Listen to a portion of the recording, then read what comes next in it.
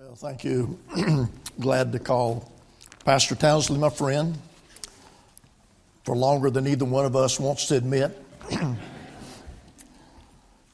Friday, I told you a story, and no pun intended, I didn't tell it. I told the story, but I didn't finish the story because I told you that I was going to tell you the other half, but I forgot. How many of you know when you get old, you forget where you're at sometime?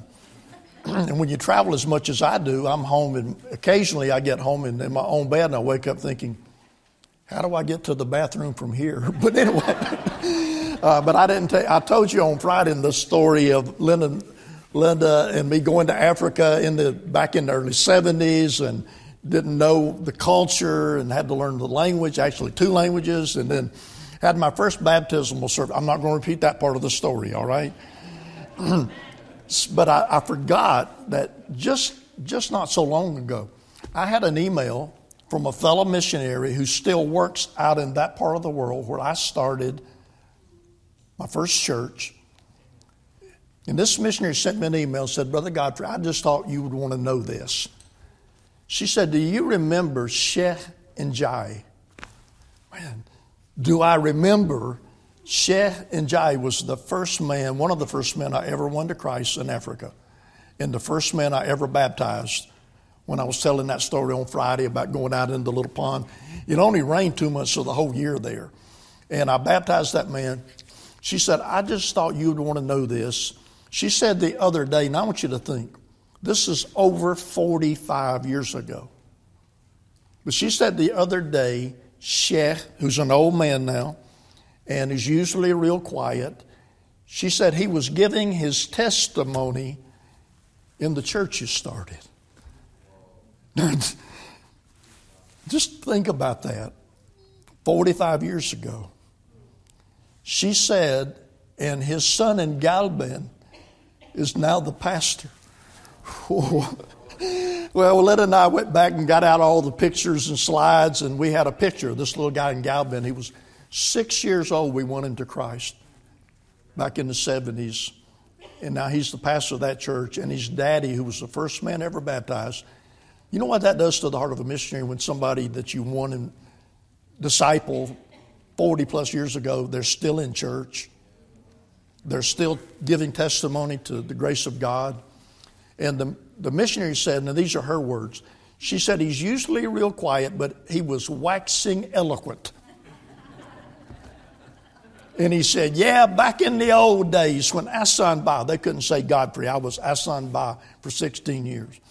She said, he said, back in the old days when Asan Ba came down here, we didn't have to have these concrete basins to baptize people in. He just took us out in the pond, plucked us down in the muck with the turtles. And I have a lot of fun with it, but you know, that's what happens to missionaries. I mean, they go, and folk, when they go and they win people and they plant a church, it's not just for a few days.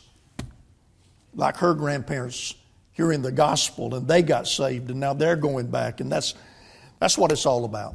Well, I want you to open your Bibles this morning. I'm switching gears a little bit this morning. I want you to turn to the Old Testament, to the book of Jonah.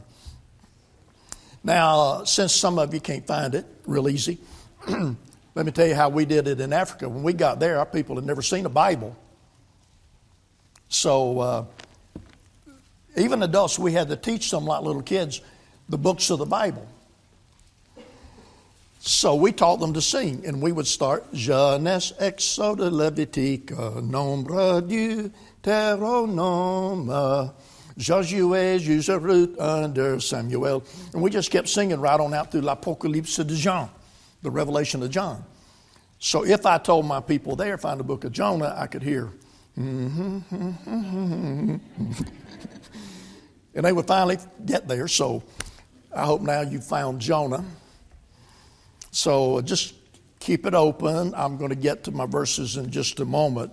But I don't usually play games with the congregation, but I want to have a little game with you this morning. If I were to say this word, what would you say? Barnes and Noble. Roy Rogers and Dale Evans. I thought you would say Trigger. No, anyway. Jethro and Moses. I just knew y'all would say LMA, but y'all, that's all right. Batman and Jonah and see, that's what I knew. But I want to talk today. This Jonah, it's one of the small books, but how many of you know short books in the Bible can be some of the greatest blessings? Let me tell you some of my favorite books in the Bible. The book of Ruth. Oh, what a blessing it is. The book of Philemon in the New Testament. The book of Habakkuk. In French it's Habakkuk. But the book of Habakkuk. But here's Jonah. I like the book.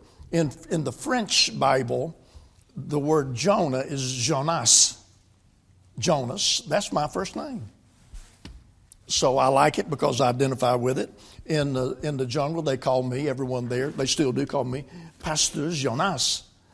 And I also like it because in chapter 4 and verse 8, you don't need to look there, but it says, and it came to pass when the sun did arise, that God prepared a vehement east wind, and the sun beat upon the head of Jonah, that he fainted and wished in himself to die. And I thought Jonah had to be as bald as I am. Y'all will get that later. My wife, Linda, she won't even let me wear a turtleneck sweater anymore. Because she says when I do, I look like a bottle of roll-on deodorant. But anyway, that's not true. That's not true. She did. She didn't say, I know. So if you're new, okay, if you're visiting Sunday morning, you haven't been here the rest of the week, it's just, that's me, okay? I see the funny and things that other people don't always. But let me come back now to serious business. I'm having a little fun to point out something. I believe the devil has succeeded in hiding the true meaning of this book, maybe more than any other book in the Bible. Because it's not a book just about a man and a fish. It's not about that at all. It's about foreign missions. We're told this 4 short chapters, the book of Jonah, because of what these words reveal to us about God. Here we have a servant of God, unresponsive to the love of God for people. But some way the devil's tried to get people to look at everything else in this book. You know the story. God told Jonah to go to Nineveh, and he didn't want to go. And the sailors cast him into the ocean. The whale swallowed him. And people get all wrapped up about, can a whale swallow a man? And look, G. Campbell Morgan said some men are so busy with a tape measure trying to find out whether a man could get inside of a fish that they never plumbed the depths of deity. And they miss seeing what the book is about. In fact, let me show you what it's about before I even get into my message.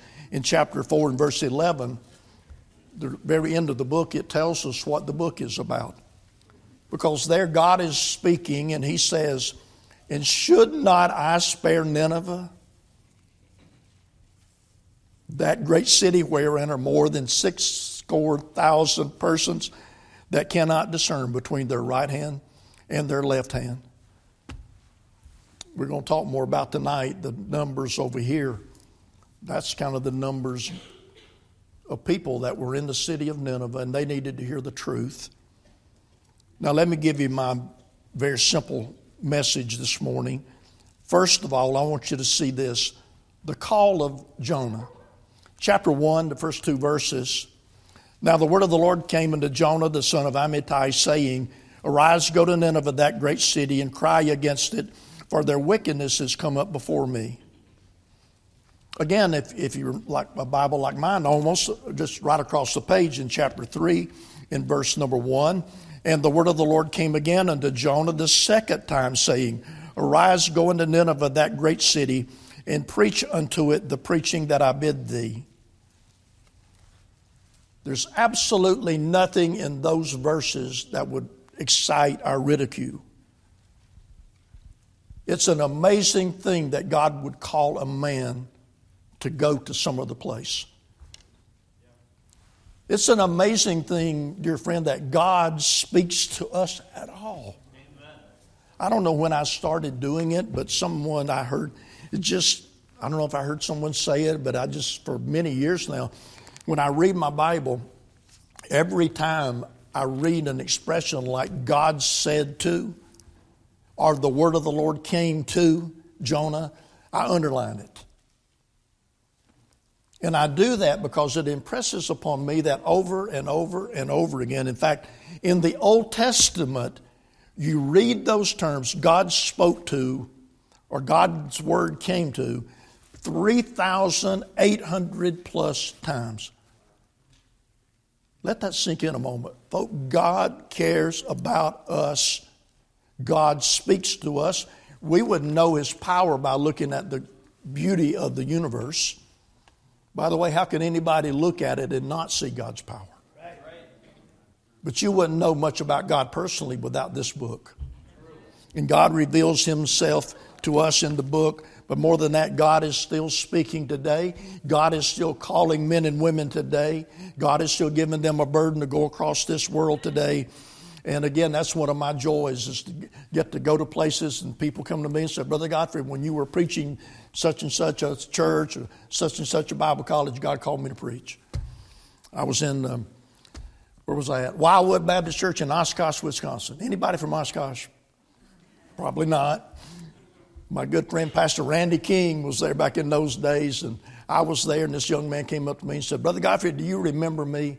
Don't you hate it when people say that? I said, help me. He said, I'm from Massachusetts. And the moment he said that, it started clicking.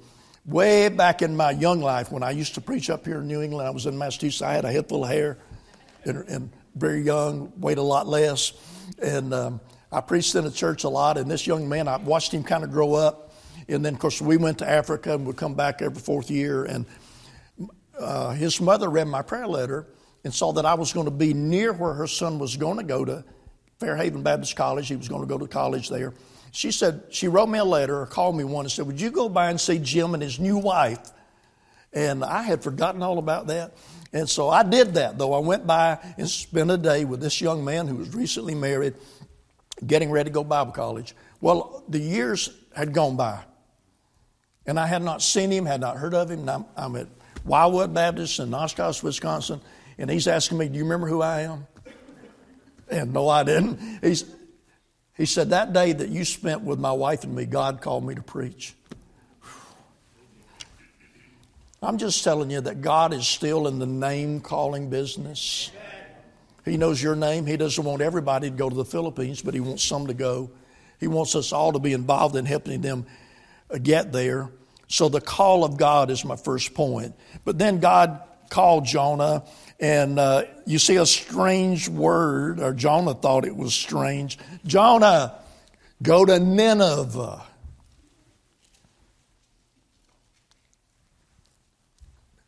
Nineveh, Lord? You know that we know that you've already predicted that they're going to come against Israel and crush them. Nineveh that had 1,200 towers, 200 feet high, walls that 3 chariots could ride around all around the city. They made pyramids out of human heads. They sacrificed their sons and daughters. They sacrificed the sons and daughters of their enemies. They cut off the hands of kings who they had conquered and hung them on the wall. Assyria, Nineveh, was the rising world power destined to destroy Israel. And God said, Jonah, I want you to go to Nineveh. Sometimes we can read the Bible and just miss the impact.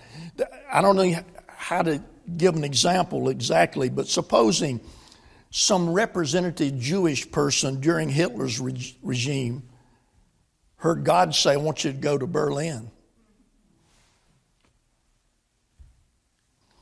and preach a message of forgiveness. Jacob de Shazar, I don't know if you've ever heard the name or not. Jacob de Shazar was one of Doolittle's raiders. If you know anything about World War II history, the ship was headed to Japan, and they were going to drop the first bombs on Japan, but before they got there, the Japanese ships spotted them, and they had to leave early. Every plane leaving that ship knew they would never make it back. They were shot down over Japan and over China, and de Chazzer was not the pilot. He was a bombardier in one of those planes, and his plane was shot down and crash landed in China. He was captured by the Japanese. The pilot of his plane died in captivity. De Chazzer was put into solitary confinement. He was a lost man, beaten, abused in every kind of way. But during that time he was in prison in China. Only God could have done this, but for some reason they let him have a Bible for a time. They never turned the light off in his cell, and he read day and night, read the Word of God, and he got saved in a cell in China. When the war ended and he got out, came back to Portland, Oregon, where he grew up, got in church, went to Bible college, and went back to Japan as a missionary. And he wrote a tract called "I Was a Prisoner of the Japanese." And there'd been thousands upon thousands of those tracts distributed all over Japan. He gave his testimony, he preached, he shared the gospel. One of the men that eventually heard him and got saved was Fuchida-san. Fuchida-san was the commander of the Pearl Harbor bombing raid.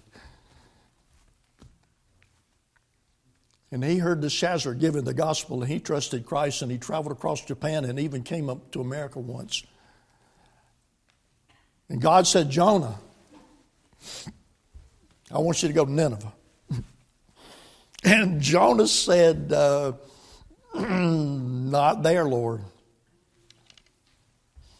"Not so, Lord," Peter said. The generosity of God displeased Jonah exceedingly, and he slashed with angry prayer at the graciousness of the Almighty. "I told you so," he screamed. "I know what you would do, you dirty forgiver. You bless your enemies and show kindness to those who despitefully use you. I'd rather die than live in a world with a God like you. And don't you try to forgive me either." And God still calls. And we can't always figure it out. Let me tell you about another family. They're in the Philippines. They're going to go work with them for a time. He's American born. She's American born also, but Filipina. And God started working on his heart about going as missionaries to the Philippines. And she said to her husband, the wife did, "I worked all my life to get out of the Philippines. I'm not going back there." And he said, "Well, God's calling me and pray about it." And so some time went by, and finally she came back to see her husband, and she said, "Okay, I got it figured out. You go to the Philippines, I will stay here and work, and I'll send you money."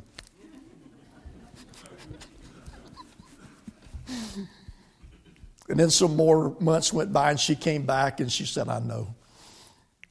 And they surrendered, and they went in there, and they're seeing people saved in a great church up in Antipolo City, overlooking Manila Bay area there.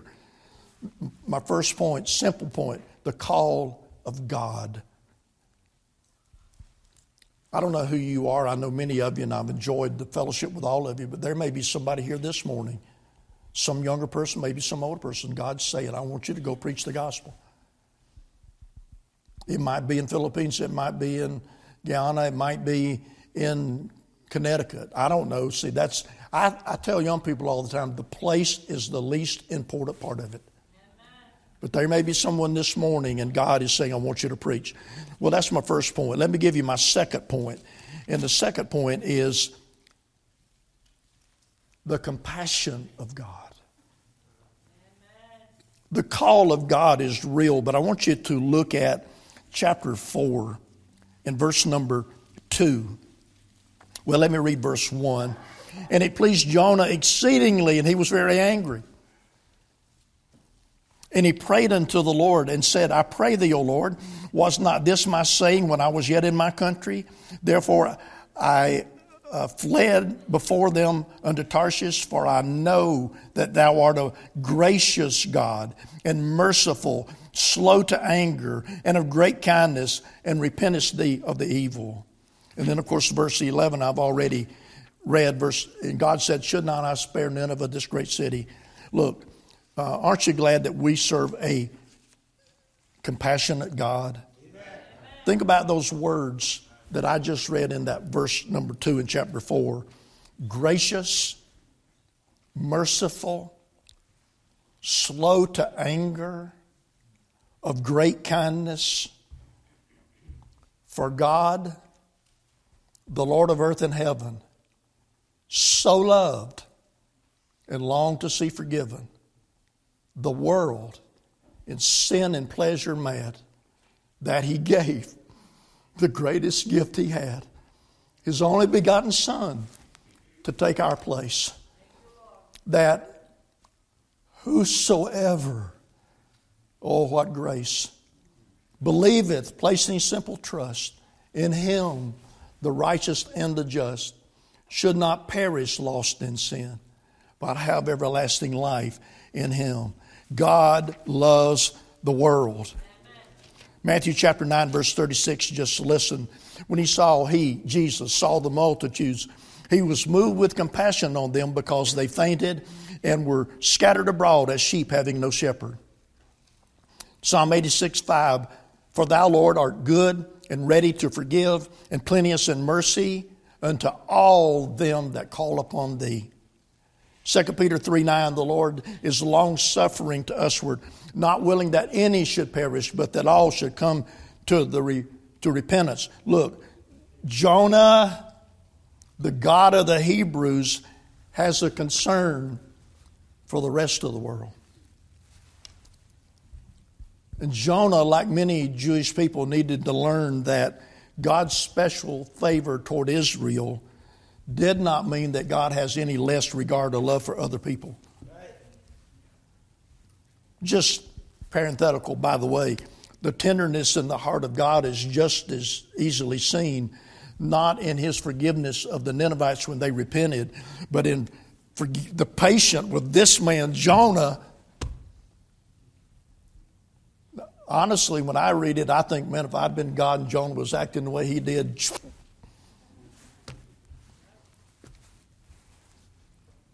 God's compassionate. God's long-suffering. God's merciful. Most of us heard the gospel many times before we got saved. Many of us heard the call many times before we surrendered and said, Lord, I'll do it. So, 2 points. Somebody say amen. Amen. The call of God, the compassion of God. Let me give you my final point this morning. The challenge to the church.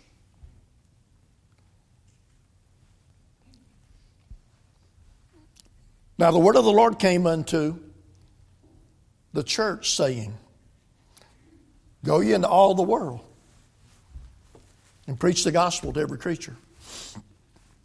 Go ye therefore and teach all nations, baptizing them in the name of the Father and of the Son and of the Holy Ghost, teaching them to observe all things whatsoever I have commanded you.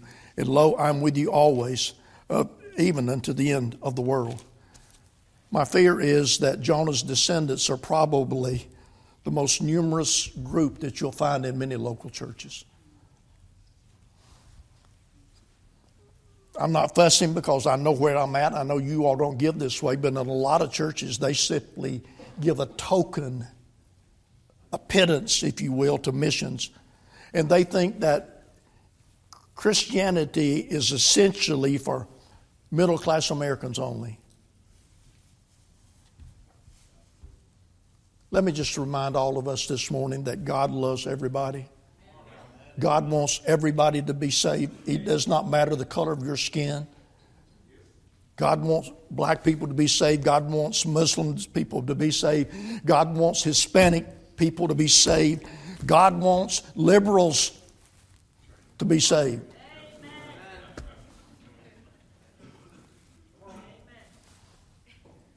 And missions is not simply an organ of the church, but the church itself should be an organ for missions. Therefore, the work of missions, reaching the world, it's not a little side issue. It's not an optional thing. It's the very essential part and heart of what every local church body ought to be doing. And a church that does not believe in missions and give and pray and send missionaries can give no better indication that they've lost all idea of what God has told us about. An anti-mission spirit in a church is the death of that church. Because really where that comes from is selfishness, hardness of heart.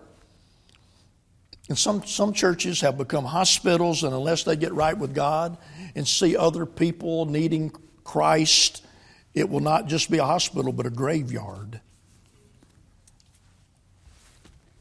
100 plus years ago, mission agencies pleaded for missionaries to come to Japan and China. American churches didn't do that. And we Americans ended up giving tens of thousands of our sons and daughters who died in the waters of the Pacific and in the Atlantic. A clergyman asked the Duke of Wellington one time, "Doesn't your Highness think that it's extravagant to preach the gospel to the Hindus?" And the great general looked at him and retorted, "What are your marching orders, sir?" And there are a lot of us today that it's so easy to get tied up in things that don't matter much at all. We spend money to impress people that we don't even like. And Jonah stalked to his shaded seat and waited for God to come around to his way of thinking. And God's still waiting for a host of Jonahs in their comfortable homes to come around to God's way of thinking. See, Jonah was a servant of God. He had a successful ministry, and God said, "I want you to move, Jonah." And Jonah said, "I'll demonstrate my immediate obedience provided you comply with my demand for a more satisfying assignment." People debate all the time why Jonah didn't want to go to Nineveh. Did you know that verse I read a little bit ago in chapter 4 and verse 2 tells us exactly why Jonah didn't want to go. He didn't want to go because he didn't want God to forgive those people.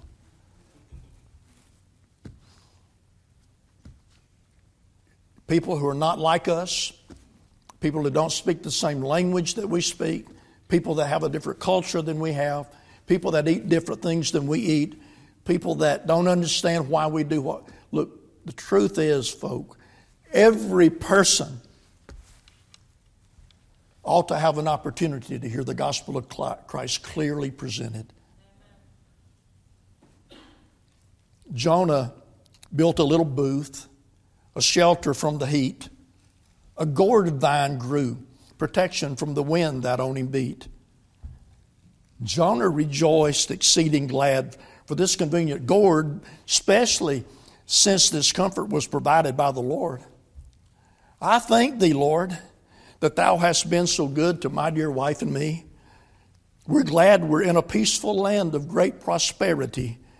It makes us feel so good. This little bungalow, the kitchenette, the living room, the rug so soft, you know. We love our children, every one.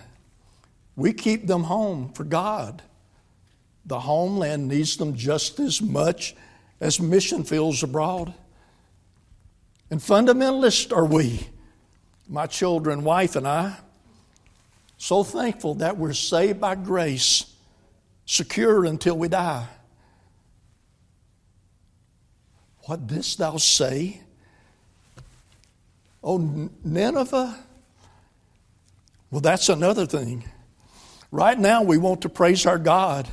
We're sheltered beneath His wings. Thus fundamental Jonahs to the Lord their praises tell.